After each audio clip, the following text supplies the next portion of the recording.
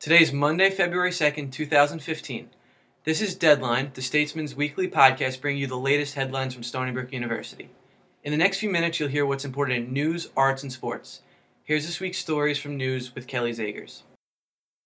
For Stony Brook University's Office of Emergency Management, the primary concern during last week's snowstorm, and for any storm, is roadway and walkway safety, as well as coordinating with campus food service locations to provide ample time and places for resident students to get food, according to Emergency Management Director and Assistant Chief of University Police Lawrence Zegers.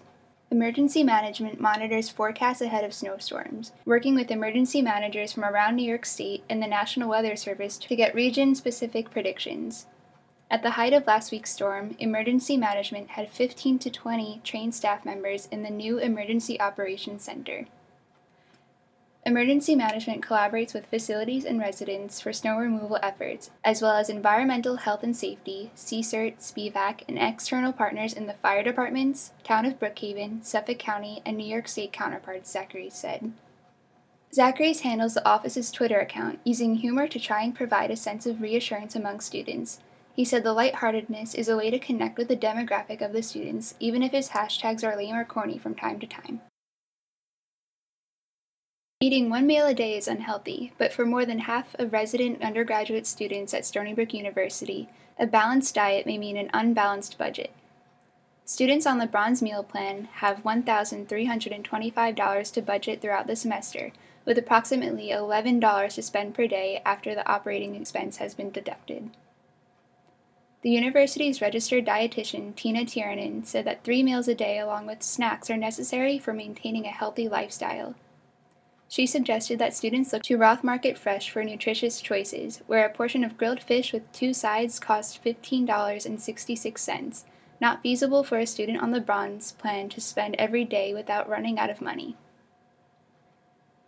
Joan Stahlberger, a registered dietitian in Smithtown, New York, said a balanced diet should consist of 4 to 6 small meals per day for one's metabolism to run properly. David Karff, a senior health sciences major and treasurer of the Stony Brook Strength Club, who recently began working at the campus recreational center as their weight room coordinator, said that the cost per calorie on campus is exorbitant.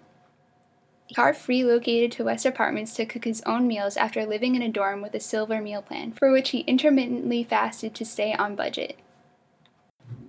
Now over to arts and entertainment with Chelsea Katz. Terminated.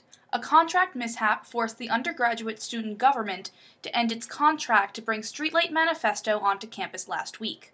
So what's next? According to Treasurer Catherine Michaud, USG is taking a deeper look at how they can bring big events to campus, and how they even run their own show backstage. It used to be that every section worked with its own people.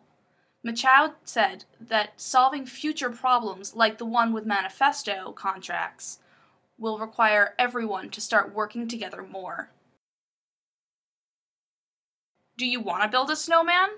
With all the snow Stony Brook has been getting, we need stuff to do besides Facebook stalking our exes. Some thoughts. Build a blanket fort. Watch Frozen. Have a shadow puppet show. And just remember, whatever you do, do it safely. That's it for arts and entertainment. Over to sports with Joe Galotti. The Stony Brook's men's basketball team split a pair of critical America East games this week, defeating Hartford at home on Wednesday before falling to New Hampshire on the road on Saturday.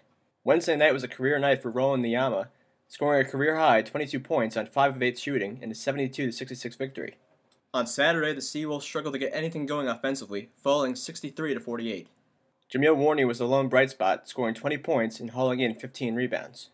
Stony Brook's women's basketball lost a heartbreaker on Thursday night to Hartford, 60-58. The Seawolves had an 8-point lead with 9:27 to play in the second half. The Hawks responded with a 15-4 run to take the lead. Krista Scognamiglio hit a right-wing three with 56 seconds left to tie the game, but it was Deanna Meza with an elbow jump shot for Hartford to win it. Christina Melian has been dominating the early season of women's indoor track and field, earning her second first-place finish in 3 weeks. Her first top finish was at the New York City Gotham Cup on January 16th. This past weekend, she took first place at the Boston Terrier Invitational in the 5,000-meter race. Her time in the event was 16 minutes and 0.14 seconds. And that's all for sports. There you have it. From all of us here at The Statesman, thank you for listening. Be sure to check out the latest issue of The Statesman on stands today. For Deadline, I'm Mike Daniello.